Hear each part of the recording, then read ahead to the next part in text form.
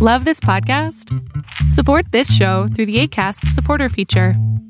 It's up to you how much you give, and there's no regular commitment. Just click the link in the show description to support now.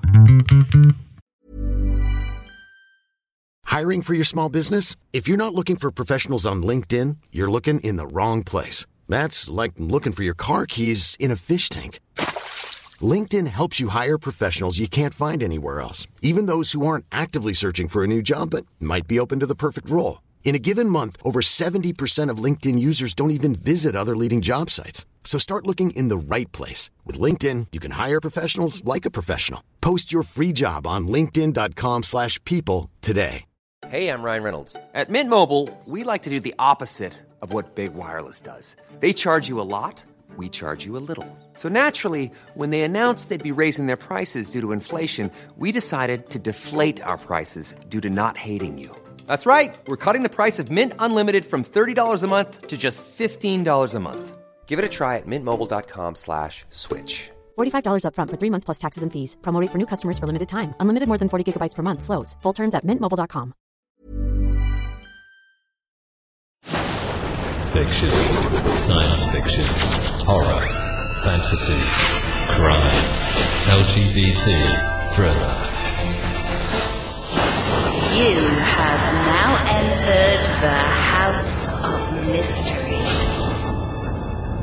with your hosts, Eric Shapiro, David North Martino,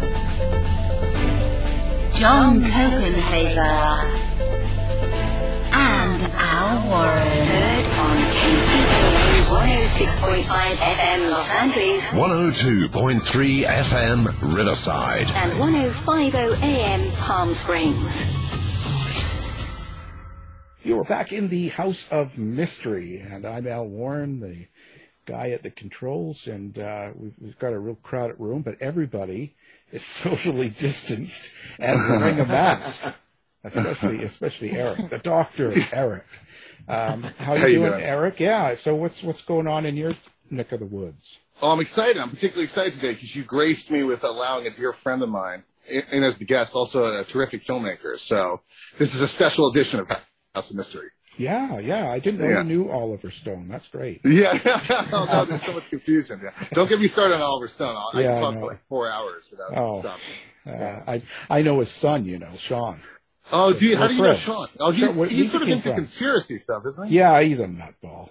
Oh, okay. I know he was, what did he do? He converted to Muslim at one point, or? Well, now he's into the earth. He's been going out and he goes out with a pair of underwear and a sweater, and he goes sits in the field for like about 2 months at a time. Well, I mean, he's Oliver Stone's son. I mean, that's how he was reared. Yeah, but I like him. We get along great, and I have his number. I should give it out and have people call him. But but the thing is, he goes off on these tangents. He gets really into these things, just like his dad, And, oh yeah. And he's like lit. Yeah, he seems cool. I mean, I know he's also tried to get different things going, like movies and being an actor. And he's like, his career has never really gotten momentum. He's sort of in his dad's shadow.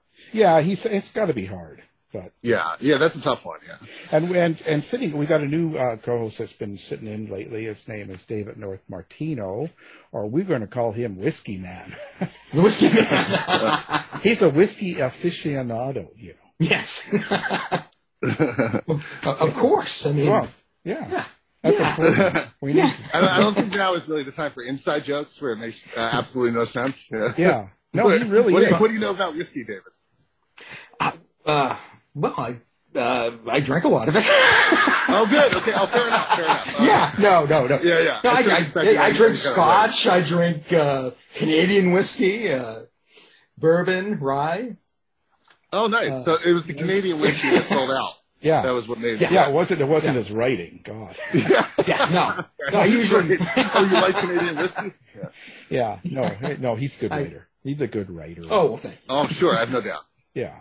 Now, so we've got a guest you picked today, and it sounds fascinating.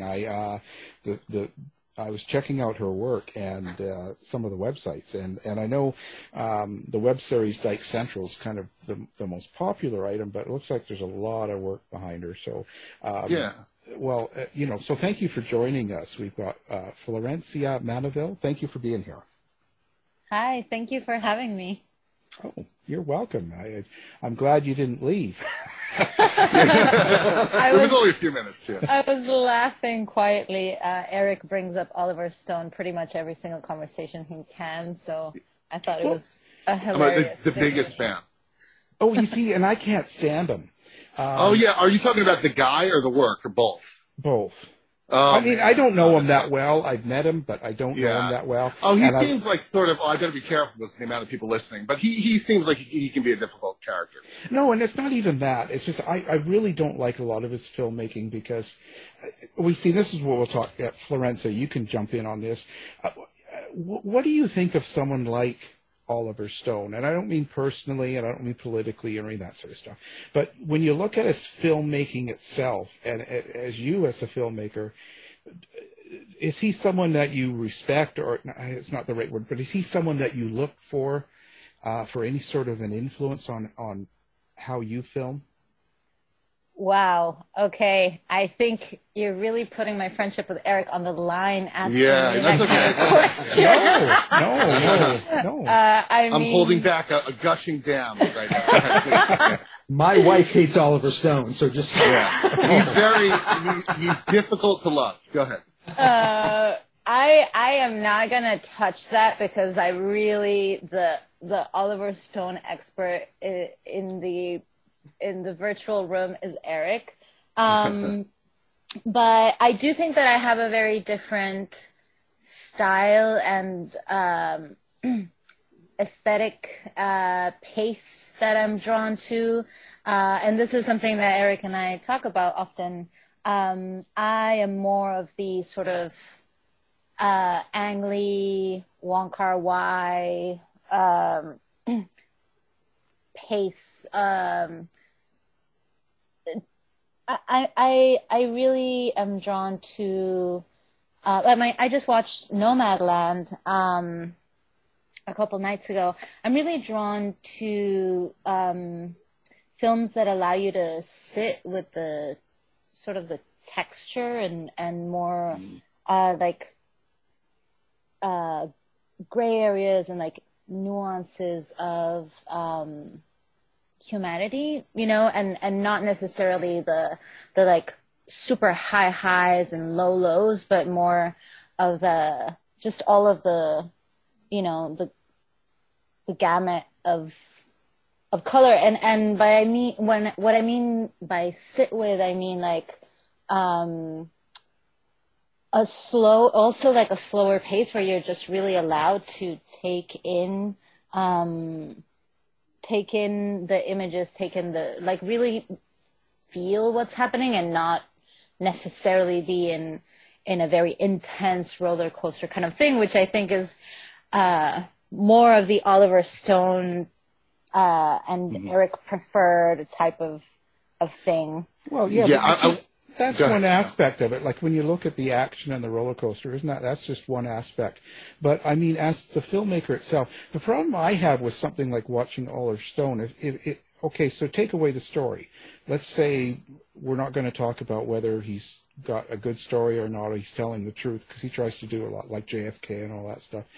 But the actual filmmaking itself, for me, Oliver Stone seems really boring. There's no he doesn't involve the set. He doesn't involve enough of the surrounding world. It doesn't hold me. If the story isn't working, I can fall asleep. It sounds like you're saying he doesn't let it breathe. Is that what you're saying? Like it's too frantic, like he's shooting eyeballs and pairs of glasses and like there's not a lot of like just like Florencia said, there's not a lot of texture or color. I understand that being in the music. I don't get it. Like I said, take away if you're not following the direct story. So let's say that he's telling a story, and you look at the filmmaking itself. If you look at the pictures, if you took the volume down and looked at the picture, I don't get a whole lot of access. Yeah, I don't find it. I don't know. Do you understand what I mean, Florencia? Do you know what I'm trying to say? Well, let's not pick on Oliver. Yeah, I know we really went there. I think the word access, actually, Eric, is a good one for me, at least. I think that it is not. I think his work is not an easy emotional access for me. I think that's true. I think it's a bit of an acquired taste. I wanted to say about Florencia so we met each other at Emerson College in the late 90s. We went to, I was studying writing, literature, and publishing, and she was a film student. And something about the visual aspect of her movies I want to talk about today is, it's interesting when you think about quote unquote visual filmmakers, you usually think about how they set the frame and how they move the camera. And Florencia with Film Grammar speaks in that way as well. You know, there's careful composition and movement and blocking and so forth. But what I always found fascinating about her movies is what's in the frame, whether it's the look of a face or the shape of a body, or like she said, the texture or the color is very, very intentional, which I love. So it's visual in the sense that the subject populates the visual mindset, which does bring to mind people like Ang Lee. So is that accurate, Florencia, the way I just described your aesthetic to an extent that it's mindful in terms of what you're putting in front of people? Yeah, I think so. Absolutely. I mean, I think that I'm just an emotionally driven person. And so I think like the face is definitely a priority for me. And all of the elements that are really focused on evoking emotion over style or, you know, whatever else. And you're also, something that also struck me in film school is something that happened, Al, when I went to film school. I was a huge film geek growing up, as many film students are. And I'm into Scorsese and Oliver Stone. Not so much at that point. That actually got acquired a little bit later in my life. But Tarantino, and, you know, Tarantino's a strange case because his movies are personal, but he's a huge pop culture geek, so that's what he's expressing. But I was really interested in personal filmmakers. I mean, that's why I wanted to go. I studied writing, but I was always making films, and I'm very much a filmmaker. And I went to film school, and I was kind of disappointed by, and not to be too snobby, but some of the other film students' like favorite movies. Like I expected, like, not like it was going to be real rarefied and we talk about the classics, but when people told me like Terminator 2 was their favorite movie of all time, I'm like, yeah, I mean, that's an amazing action movie. But I was really surprised. I was like, wow, this is the generation of film students. And what struck me about Florencia's work, and it was really, I can't even emphasize how unique it was among the pool of students, and then later as we all moved into doing it in a more professional or just adult capacity, just how personal it is. And that's why I've always liked it and liked reading her scripts before she's in production and seeing the work. And I really was excited to talk about the Florencia, the personal dimension of your movies and what you have to say about, you know, what types of people and what type of world you're generally going into. Yeah.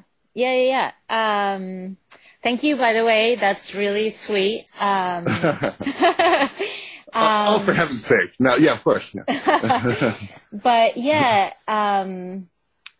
it is interesting. I remember being in college, and it's fascinating. I mean, everybody kind of makes films for different reasons.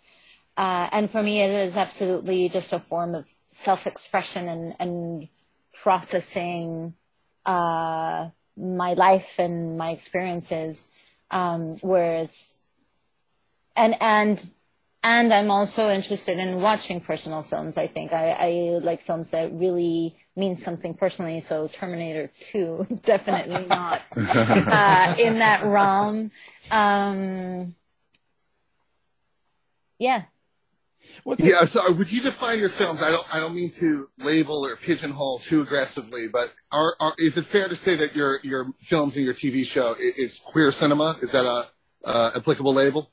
Oh yeah, that's an applicable label. Absolutely. Yeah, because one of the most striking images from Dyke Central, and it's been a couple years since I watched it, but there is, I believe, a trans individual who is female appearing but has a beard, and that exemplifies what I was trying to describe about your visual sensibility because it's unforgettable. I mean, it's iconic, and it's the sort of image like most pop media that's feeding your eyeball is not going to feed you. And I felt, it's just one of many examples in your series and across your features and shorts and so forth that's bold. So I wanted you to talk about representation and capturing your own community through these mediums.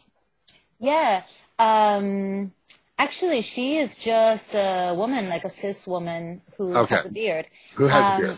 Yeah, and it's interesting. I mean, yeah, in response to the question at large, I mean, I am just very bored by Hollywood cookie cutter aesthetic in general, let alone that politically and personally, the whole like skinny, white, airbrushed, model-looking representation of women is something that I want to like very intentionally counteract and battle with what I put on the screen, because it's extremely toxic and dangerous that women and girls don't have a range of people to look at on the screen who they might see themselves reflected in, and they might see as beautiful and heroes or flawed, but whatever. So that is an element that I come with from my childhood, and not seeing anybody with my like body type, because I'm not a skinny person, reflected on the screen, and just knowing, just how pervasively problematic that is. So that's one element. And then broadening that onto, I mean, I always give this example, but it's very true, in the queer community, we, in the, not male gay, but in the, assigned female at birth side of the spectrum, we only had the L word, and the L word at the time, right, back when I started creating Dex Central, the L word is very skinny, white, covered in makeup, very femme, and that my queer community in the Bay Area, it was absolutely not seeing itself reflected in that one only show that was like the only thing available. So I really felt I wanted to represent, and also it's such a beautiful community. I mean, and there is such diversity, exactly like this, like woman doesn't look like one thing, or if even femme woman doesn't look like one thing. This character that you're talking about was a femme woman who happened to have a beard naturally. And I think actually a lot of women have beards, but it's completely unacceptable in society, especially in straight society, to have a beard if you're a feminine woman. So, that they have to get rid of it. So, this person who in her life had it and performed it, and it's of course acceptable in the queer community, or more acceptable in the queer community. So she's able to have that freedom to express, or just to naturally be how she was born, I'm sorry, I missed the step. I'm sorry to interrupt. Did you say the beard was natural, or what? It was natural. She grew it. Yeah. Right? Okay, yeah. It's sort of like an overlooked possibility for women. Exactly, and actually, and that's the thing. I mean, we don't even know that actually a lot of women can grow like goatees or whatnot, and because they absolutely remove it, because otherwise, they'll be mocked and just not fully accepted in society. But in queer community, there is just more latitude for people to express themselves, their gender, their identity, as they naturally are. So that's the beautiful thing about the queer community, at least where I live, in the Bay Area. Because I think in LA it is much more because of its proximity to Hollywood. Actually, I mean, after all this, like I did go to LA, and being in the LGBTQ community there, I'm like, oh, actually, these people do kind of look like the L Word people. You know, it's not that the L Word doesn't represent. You know, it is still Hollywood, and that's why Dyke Central is set in the Bay Area, and Oakland is such a part of the show because it's a very special thing that we have here that that isn't that level of like freedom to and acceptance to truly like let people be quote unquote weird, which is, you know, what is weird, but that's not just a female, like a woman lesbian part. Because look at Queer as Folk and some of the others. Everybody on there was pretty and skinny and had perfect hair and teeth and everything, right? Like they do that to us too. Yes, absolutely. And I think that's a lot of what San Francisco Bay Area is on the forefront of is breaking that mold, like even.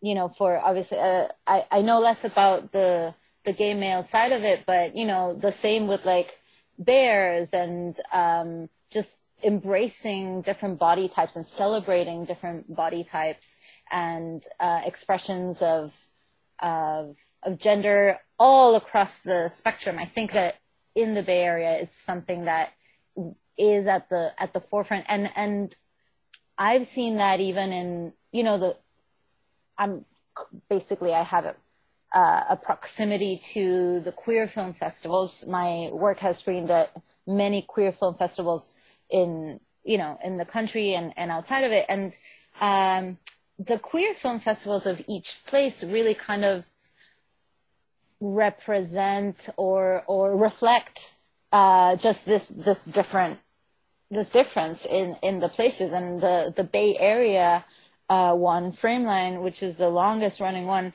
really has work that like maybe wouldn't be shown in Outfest in LA or in other places, because the Bay Area is sort of at the forefront of breaking those barriers of like of what is acceptable and how far we can expand in our expression.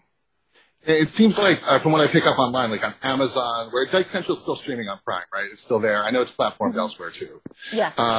It seems like Oakland is grateful. Like you really caught the intonation and temperature and texture, as you said, of the area, because it seems like there's a very common reaction across whether it's Amazon reviews or social media posts or whatnot about Dyke Central. It's like, oh, she got it. It's here. Like, it's here. There's finally a mirror being held up to us. Is that something you've seen in the reaction? Yeah, people have been really, really effusive in their response, which was really nice. I will say it does feel, to me now, a little dated. We shot the pilot like 10 years ago, so there are things that are a big part of the Bay Area that are not in the show, like the housing crisis. You know, now I think there's parts when I watch that pilot and they're like, oh yeah, there's a room for $500 or something. And we're all like, wow, that is really not the case, because now finding housing is very difficult. You know, there's a whole element that I actually did want to get into if I ever did a season 2 and never got to. So in a way, it did capture a moment in time as well. Oh, that's good. Yeah. Yeah. Do you, with the Hollywood thing, and I know you tied this back to your more formative years in terms of body type and what you want to represent. Did you ever have any interest or working in or succeeding in Hollywood, or was that always something that you had more of an antipathy toward? Antipathy. Yeah, that's very interesting. Because so it was never like you had stars in your eyes, like you were dazzled, like, oh, I'm going to make it, I'm going to be famous. That was never the motive. It was always just the cinema and using that medium to express yourself. Yeah, and I think also, we're talking about favorite movies when we were in college and in those formative years. Like, I think my favorite movies just were not Hollywood movies to begin with.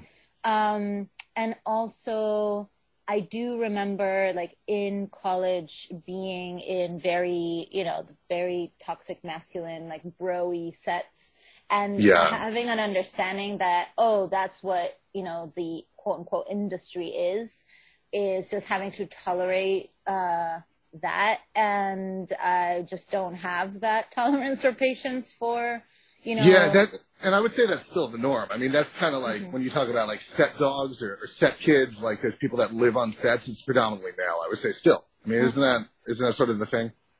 Yeah, it is. Yeah. I mean, and that's one element. And then the other aspect is I just have zero interest in ever living in Los Angeles. Yeah. God bless you. Yeah, it wasn't. Yeah, I was waiting to get out for a long time while I was there. Yeah. And we're on Los Angeles radio, just so you know. Okay. Yeah. Well, I mean, when you're talking about the best city in the world. Go ahead. The third aspect of it is that I also remember there was a point I was watching movies and being like, wow, a lot of these movies are filmmakers talking about filmmaking. And it's like, and even when I went to LA and would visit some of my friends who work in the industry, all they talk about is filmmaking, and they talk to filmmakers. And I just had this clear sense that I want to be in the world and make movies about the world, like real life. And then, you know what I mean? And not just like be navel gazing as a filmmaker without any like connection to what like real world is. Yeah, I think the peak of that syndrome for me was Entourage. Like, it's so, like, L.A. up its own ass. Like, it's like, and the thing about L.A. is I was there for 14 years out, and I had highs and lows. It was a huge adventure. I was in the business. But the thing I noticed when I left and came up to the Bay Area was I had felt so much pressure the whole time I was there. Like, I felt a sense of pressure to be relevant, to be succeeding, to have a scripting option, to be, hired on commission to write something. And it's just that sort of atmosphere, because it's such an industry town, like Florencia is saying, like it infuses and saturates everything. And I like find it when I'm making films up here, I actually find it easier to think, because I'm not like, it's not cross-indexed with what any other group of people is up to. And another thing I got to say is on my first, and this was a pivotal moment in terms of me and Florencia becoming closer, whether she knows it or not, is on my first feature, my crew was entirely women. And that wasn't by design. It was sort of by happenstance. It's like, ooh, this person's available, that person's available. And before I knew it, the crew was like 85% women. And I realized how relaxed and non-charged and grounded it felt, stable, or at least for me. And that was a big thing. And I thought of Florencia instantly. I was like, aha, I'm starting to understand. Not to drag men and not to make some broad-based statement, but there is something to be said for sort of shuffling the deck and changing the atmosphere of how a movie is actually made, because there seems to be in so many cases like one set standardized approach. Yeah. I would say that's probably a big uphill battle for you then. Not only being a woman filmmaker, but filming something that is accepted in the major media, sort of. One size fits all seems like a good idea for clothes until you try them on. Same goes for healthcare. That's why United Healthcare offers flexible, budget-friendly coverage for medical, vision, dental, and more. Learn more at UH1.com. Ryan Reynolds here from Mint Mobile. With the price of just about everything going up during inflation, we thought we'd bring our prices down. So to help us, we brought in a reverse auctioneer, which is apparently a thing. Mint Mobile Unlimited Premium Wireless. How to get 30, 30, bit to get 30, bit to get 20, 20, 20, bit to get 20, 20, bit to get 15, 15, 15, 15, just $15 a month? Sold! Give it a try at mintmobile.com/switch. $45 up front for 3 months plus taxes and fees. Promo rate for new customers for limited time. Unlimited more than 40 gigabytes per month. Slows full terms at mintmobile.com. Ready to pop the question? The jewelers at BlueNile.com have got sparkle down to a science with beautiful lab-grown diamonds worthy of your most brilliant moments. Their lab-grown diamonds are independently graded and guaranteed identical to natural diamonds, and they're ready to ship to your door. Go to BlueNile.com and use promo code LISTEN to get $50 off your purchase of $500 or more. That's code LISTEN at BlueNile.com for $50 off. BlueNile.com, code LISTEN. Many of us have those stubborn pounds that seem impossible to lose, no matter how good we eat or how hard we work out. My solution is PlushCare. PlushCare is a leading telehealth provider with doctors who are there for you day and night to partner with you in your weight loss journey. They can prescribe FDA-approved weight loss medications like Wegovy and Zepbound for those who qualify. Plus, they accept most insurance plans. To get started, visit plushcare.com/weightloss. That's plushcare.com/weightloss. So to speak. Yeah, I would say that's not really a primary concern for me. I have this sense of just kind of like doing, in a way, I guess I operate a little bit more as a artist between, you know, quote unquote, than as a, you know, filmmaker, in the sense of I'm just doing the things that are interesting to me, you know, that I am really juiced about and wanting to explore, because I think there's this kind of filmmaker track where you can get into the mindset of like, what am I supposed to be doing? What is wanted of me? And actually that changes so quickly. And it can be very confusing. I remember when I first started doing Dyke Central, there were a lot of like, you should do this, you should do that, you should do that. And first off, like, nobody really knows what you should do, because the filmmaking landscape, especially, I mean, with the advent of digital filmmaking and streaming, and you know, the digital way of like watching films, consuming content, whatnot, things are just constantly changing. So there's actually nobody actually knows how things should be done. So there's that. And I think there it's very noisy out there in terms of like messages for filmmakers or filmmakers who want to grow or make it into the mainstream or this and that. You should do this, you should do that, you should do that. For me, obviously I'm not somebody who like has a comfortable relationship with authority and like you know, oh, somebody tells me I should do this, let me do this. That's not really how I operate. I'm very much like, you know, singing to my own tune or whatever the phrase is. But also I think that I think it makes sense for me internally, psychologically, emotionally, creatively, to just work on the things that I want to make. And then, if at some point something sort of fits into what some distributor or some higher power in the film world is looking for, then great. I can make whatever I'm working on, you know, serve that, but not to just to take that as the starting point, you know. What is wanted from me? Let me do that. I just don't really create that way. And going back to for me, this being really first and foremost of a form of self-expression, like just the language that my, you know, muse speaks in,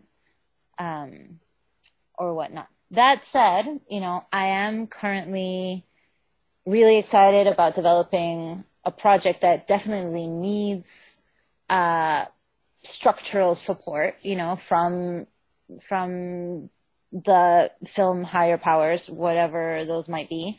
So it is an interesting process to do the thing that I innately want to do, and then, have to create the materials that are needed to bridge the communication between where I am and where that world is, if that makes any sense. Part of the subtext of everything you just said is that you've never, in addition to not being driven toward the Hollywood dream, you're not motivated by money. Like, this is not, you're not, and that makes you unique among, I think, all the filmmakers I know.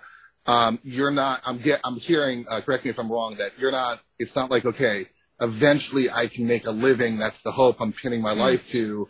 from doing this. It's completely more, like you said, on the art side of things. Right. I feel like we're about to have the Francis Ford Coppola conversation, Eric. Sure. Yeah. By all means. Absolutely agreed. And connected to everything else we talked about, part of me being like, hey, I want to live in the real world I want to make a living, and I don't want to have to be in toxic environments, unless I don't want to be on set unless it's my own movies or isolated movies that I choose, because I want to support this film being made as opposed to like just having to work on set and put up with it. So because of that, I make my money, in a different way. I'm a translator and interpreter. And I'm also a parent, and I wouldn't really be able to parent the way that I want to parent if I were making films for a living. But yeah, I am not money motivated. That's correct. And therefore I do get to do whatever I want with my filmmaking. But I feel like we should share with the others, Eric, the Francis Ford Coppola thing, which is, there was this article, and now I don't know if I remember who sent it to whom, whether it was me to Eric or Eric to me. Yeah, I think it originated with you. Yeah. Okay, awesome. Yeah, because this is a topic that comes up a lot, right? And there was this, like, I think, Eric, you were living in LA at the time, and it is this pressure we're feeling, like this concept of, like, if you are not making money off of your creative work, you're not successful, or that's you're worthless. Like, you're in the gutter. Yeah. Right. And I obviously never really had that perspective. And as I also just, I know a lot of people, like, for example, I remember Hal Hartley, who's a filmmaker who I totally admire and think that he's amazing. And I remember that he was teaching at Harvard, teaching film at Harvard. And I was like, look, if Hal Hartley has to, like, be a teacher, you know what I mean, to pay his bills. But then I guess I must have come across this article from Francis Ford Coppola that was about how he had the vineyards in order to support, like, his filmmaking. And then it was like, okay, if Francis Ford Coppola, Yeah, I mean, and he's been at the tippity top of the industry. He's won 5 Oscars. He's had box office smashes like The Godfather, Apocalypse Now. He's, like, been in a spot to know and be demythologized and demystified from all the hype. And he's now at a point now where he has his vineyard, and he makes, I think Coppola Winery makes like a couple $100 million a year, and he every so often will take off a chunk, something he can afford to lose, like $2 million or $10 million or whatever it is for him. And he'll just make a film. And I think his last one, Twixt, with Val Kilmer, was, like, scarcely even distributed. It was like something he just wanted to, like, have on a shelf somewhere. Like, he's totally over it. And that was very healthy for me, because playing the game with distributors, I mean, in a lot of cases, it's like criminal behavior. They rip you off. They sell your movie to international territories. You never see a dime. And it's just such an uphill thing, the making a living piece of it. But I still have the passion for cinema itself and to do it. So it is a help to look at somebody like Coppola. M. Night Shyamalan, too. His last 3 movies he paid for by himself, just from, like, real estate money. And he got mainstream distribution for Universal, but it's him. It's just like, all right, I'm going to make it just the way I want it. My own screenplay, my own vision. Because he had failed with After Earth. It was like $120 million, and it's just like he lost tens of millions of dollars. And I can't imagine what that experience is like. But at a certain point, that purity is appealing. That's what I've always admired so much about how you've approached it from the beginning. You were so ahead of that curve in terms of just a real simple relationship to it, in the sense of, wait, hold on, these are the things I want to say.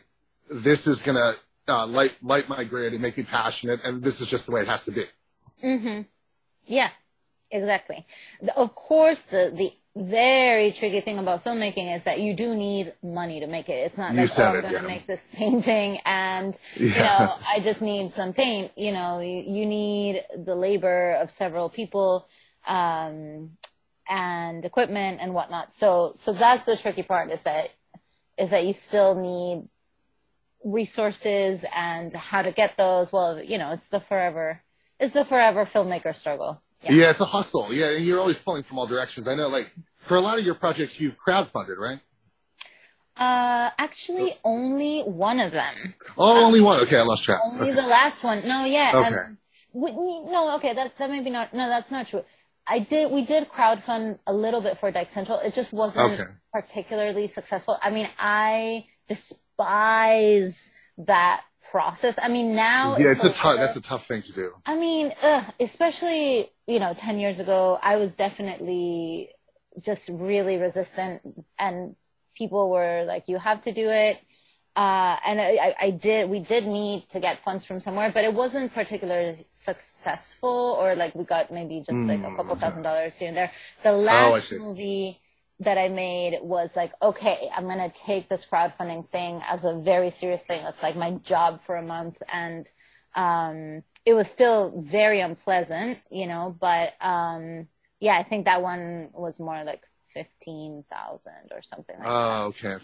Did that campaign get to the end? Did you get the amount you wanted? Yeah, I didn't get the full amount, but I think once you cross the 80% line, you got the funds, and we basically did that. And yeah, that was for the short Solstice that I made. That's a like longer short. And which was beautiful, yeah. Yeah, and you so for the one you're working on now, I'm not sure how much or if you want to get into it, but you said it would require more establishment support. So in other words, it would probably be like in the millions of dollars to produce it. Well, it's a series. Yeah. I feel like, I think it's also just the vision I have for it. I want people to see it, and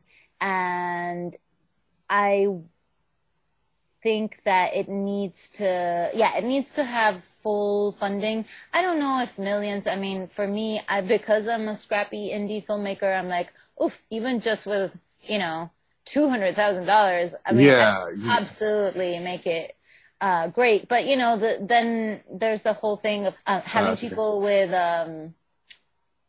with a bigger name, or just it's a whole different world than what I operate in. But I do think that I have to dip my toes in that for this particular project, because it's just, I think it's important, it's important to me, and I want people to see it. Got it. Okay. Al, it was interesting because you and I were talking about film financing in the past couple of weeks, and you were just like flat out. You're like, you get nothing out of it. Nothing comes back. It's like, it's funny because as recently as like 12 years ago, there was still enough mystique where like a lay investor would think like, ooh, I'll invest in a movie. It's sexy. But I think because of the internet, the word is so out that it's so hard to get it back out. And you put money into something, right? Yeah, I've got the Gacy film from John Borowski coming out. I'm the exec producer. But that's awesome. The thing is, I know I'll never make it back. That's why I said, I only do so much per year, because I look at my income and then I put out. But it's sort of, I'm kind of doing both for myself, in the sense that I write some really commercial books, all the short read series in crime and murders, and they sell like crazy, and they sell every single day, and they bring me income. And then I write serious things that I really put myself into, that mean something to me, which don't pay me that well, off and on. And the thing is, when I see someone like John Borowski's made some great web shows and series and some films, and so I thought this new one that he was doing, it's been a couple of years now he's been working on it, and I thought, this is a great piece of work, so I'll put money into it, because I believe in what he's doing and the product at the end, and that's all that matters. So it's kind of one of those, I put it in two groups, and either I'm into it and it's a good project that I believe in, or it's money. Right, and that's a very healthy, sort of pure way to look at it. Well, what's good about what Florencia was describing with her series is, if the money comes from a more establishment source now, it would be a streamer like Netflix or Hulu or Amazon. And what's good about the way they're monetized is each individual piece of work doesn't have any pressure on it to profit. It's all about the subscriber base. So that has brought like a sort of quasi-socialism to filmmaking, because it's like, if you make The Irishman for $200 million, you don't have to account for it later. It doesn't have to come back to you. It just has to be, to help, all ships rise with that tide on that platform and help Netflix keep its shine, and that's it. And for Amazon, it's like they want to keep people on that website to shop, and that's it. Like so if you have people looking at the Amazon logo over and over and watching shows, it serves them in umpteenth other ways across all the products they sell. So it's sort of an elevated. The reason I pointed out that you had that mindset, Al, in terms of like it being more for the product, or with Florencia not being money motivated, I think I hope, I might be naive, but I think it could kind of be trending in that direction, because I know filmmakers historically have despised the box office, especially as it's become like the Monday morning news is like, all right, what happened at the box office? Of course not now because of COVID, but so it's good. I think it's just healthy. But there has to be a point when you take on a project. You have to kind of know if it's in your heart and you're into it, and this is a good project. Then it's not about the money. The money's not. It's about getting the money to do it. Like it becomes secondary. Right. But but you've got to make money too. If you have a talent to be able to to make movies, then it's okay to make commercial movies. It's okay to make, just like I do commercial books. It doesn't make my good work bad. And I know a lot of people think, oh, you're sellout, and they'll just write you off because of it. But I don't believe in that, because we've got to live too, right? Yeah, I think, and it's interesting because to my mind, the whole concept of a sellout, like, which is a punk term, like coming up in the 80s and 90s, it's like, oh, you're sellout, you're selling out to the man or whatever. It's like the economy has changed so drastically. It's so splintered. Like half the people I know have like 7 different jobs. Like you've got to, like you have to, like anybody who thinks like you don't have to work that sort of hustle to survive is like not paying attention. So like, of course, like I'm over here doing journalism, fiction, filmmaking. I mean, it's always been diversified. Yeah. Right, exactly. I mean, I think it's like whether you are doing that money-making hustle in the same realm as your creative work or outside of it, you have to do it somewhere. Yeah. I mean, I could choose to work a job. I could work at the drive-thru and make money. I could work at a department store, and it's about money. But if I'm able to write for a project for a publisher that's going to pay me, I'd rather do that than work at McDonald's. Absolutely. And also, there's so many logistical things, like you're at home, you're on a flexible schedule, you're using your God-given talent, all those things. Yeah. Right. Yeah. I don't think there's anything wrong with that. And I'm from the 80s sellout era too, right? But hey, it's all good. But I was going to ask, so Florencia, when you do one of your projects, a film or a series and stuff like that, what is the take home? Like, what is it that you want people to take away from your project? Like, for instance, let's take Dyke Central, because it's something we all know. So at the end of Dyke Central, besides the top story, the main theme and all that stuff, what do you want me to feel or take away from? Oh, I don't think I have a fixed, a singular thing. I think different people will take different things from it depending on who they are, especially something like Dyke Central, because there's so many things going on that my mom, who knows nothing about the queer community, will take something very different than people who write me. To this day, I get messages about people who have just watched Dyke Central, and they're like, oh my God, I felt this way. I felt so identified, because they are very much relating to the characters. And that's even unpredictable. I don't think I can be thinking about that personally. Although when you ask me the question, I am thinking there's a short that I might shoot next month that I'm very excited about. We'll see if COVID restrictions allow, but that one is kind of a conversation between two people of different generations who have, Gen X and the millennials. Not the millennials, sorry, Gen Z, which is like my kids' age. And I think with that one, I do maybe have something that I am getting, that, in between those two generations, I'm getting out of it. But at the same time, I don't think I could even predict what people from Gen Z would get out of it by watching it, or Gen X. I think it's very much the kind of thing where I have to just make it from a from a place that is authentic to me, and then, you know, you free it into the world, and then it lands wherever it lands for people.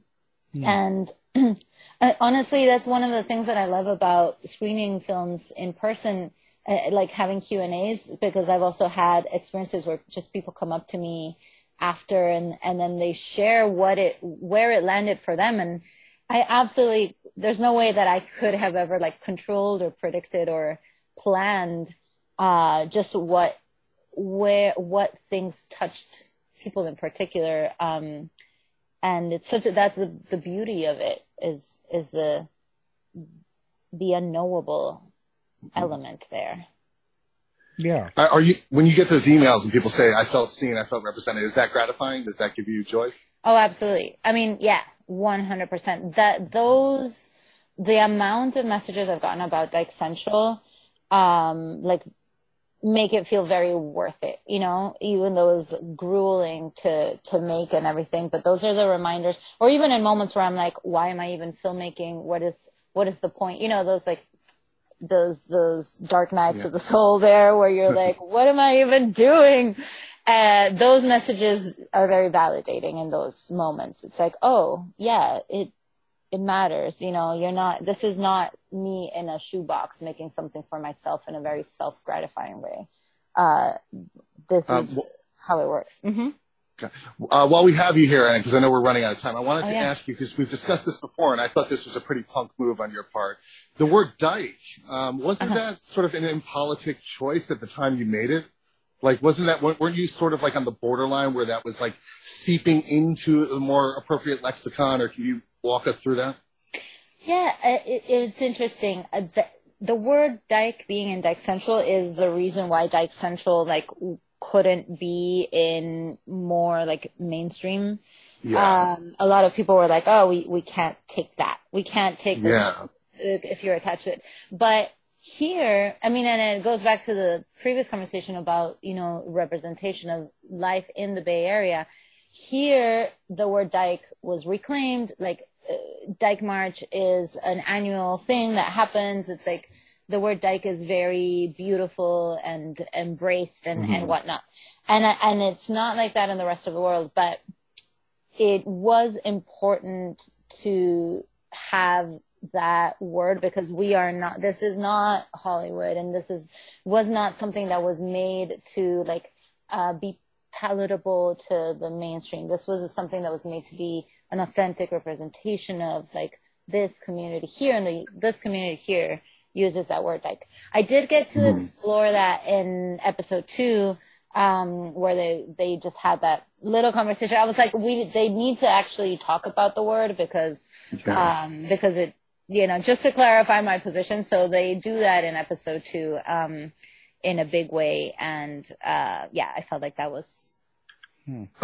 Did you ever get any like outright disapproval or like finger pointing or finger wagging or anything like that outside of certain entities or venues not wanting to carry it?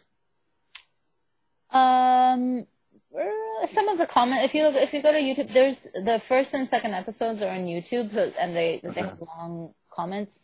I am not a YouTube comment reader, but cast members are, and they'll like share stuff with me, and sometimes I've gone in there and read them. Definitely here and there people are like, I'm still not comfortable with this word, you know, it meant this, especially older people. They're like, this word was very like violently used against me. And that's fine. I don't need to take away from their experience, you know, that that's a whole other conversation, but and there's the, you know, people put too much power into the words. I think you just know where someone's coming from when they're saying something. So when they're saying it with hateful intent, it doesn't matter really what the word is. That's how I look at it, but that's just what I've learned over 50-some years in my life. It seems like it's really about the intention of someone when they're talking to me that I take more than those stupid words. They just, you know, they're not that important. But what am I? Agreed. You know. Well, I want to ask though, Valencia, with your intention, I'm just curious to like go into the deeper center, because obviously your intention on that end of things with that title was sound, and it was good. And I mean, you're representing in a very positive way, and that's without question. But I'm wondering if you were also, since you were cognizant of the fact that it was a bold choice, if there was any side of you that felt like you were sort of standing up in that way, like with boldness, or was that not really a motivator? I would say yes, and in the same way of having like masculine of center people, like women who are masculine, as the protagonist, that was also kind of a thing, you know, that I did get pushback. They were like, oh, people need to be pretty. First off, to me, the people in the show are very attractive. So it's like, okay, I understand that for a different view, you have a different lens. And yes, it is very important for me to keep this as I am doing it, because there is a lack of this, you know? Well said. Well, we are running out of time here. We are getting on the edge. So, Florencia, let's give out your contact. So do you have a website or a place that you want people to go and find out about you and your work? Oh, yeah. My website is Mynah Films. So it's MYNAH Films, plural.com. And then Instagram, Mynah Films, same thing, MYNAH Films, and Facebook, same thing. Okay. Yeah. We will link that up with ours so people listening to the show can find you with one click and give you the feedback about Dyke. Sounds good, yeah. I'm here for it. Well, thank you for being on the show. Thank you so much for having me. To find out more about our show, guests, or to listen to past shows from our archive, please go to www.houseofmysteryradio.com.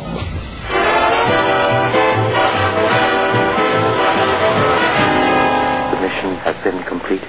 The end! By George, he's got it! It is the end! I'll see you. If you're lying to me, I'll be back. This has been a production of Something Weird Media.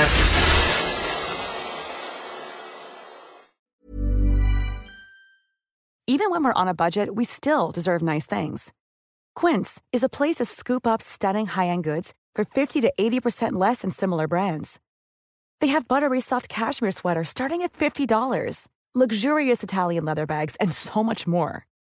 Plus, Quince only works with factories that use safe, ethical, and responsible manufacturing. Get the high-end goods you'll love without the high price tag with Quince. Go to quince.com/style for free shipping and 365-day returns.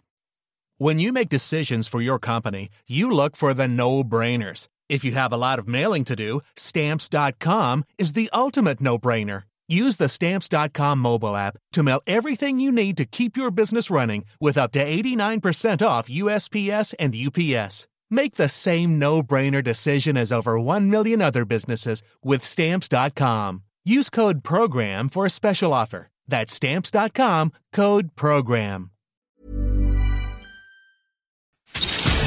You've been listening to the House of Mystery radio show. To find out more about our guests, hosts, or shows, go to www.houseofmystery.com. Show's over for now. Was it as good for you as it was for me? Well, good night. This has been a production of Something Weird Media. I'll be back.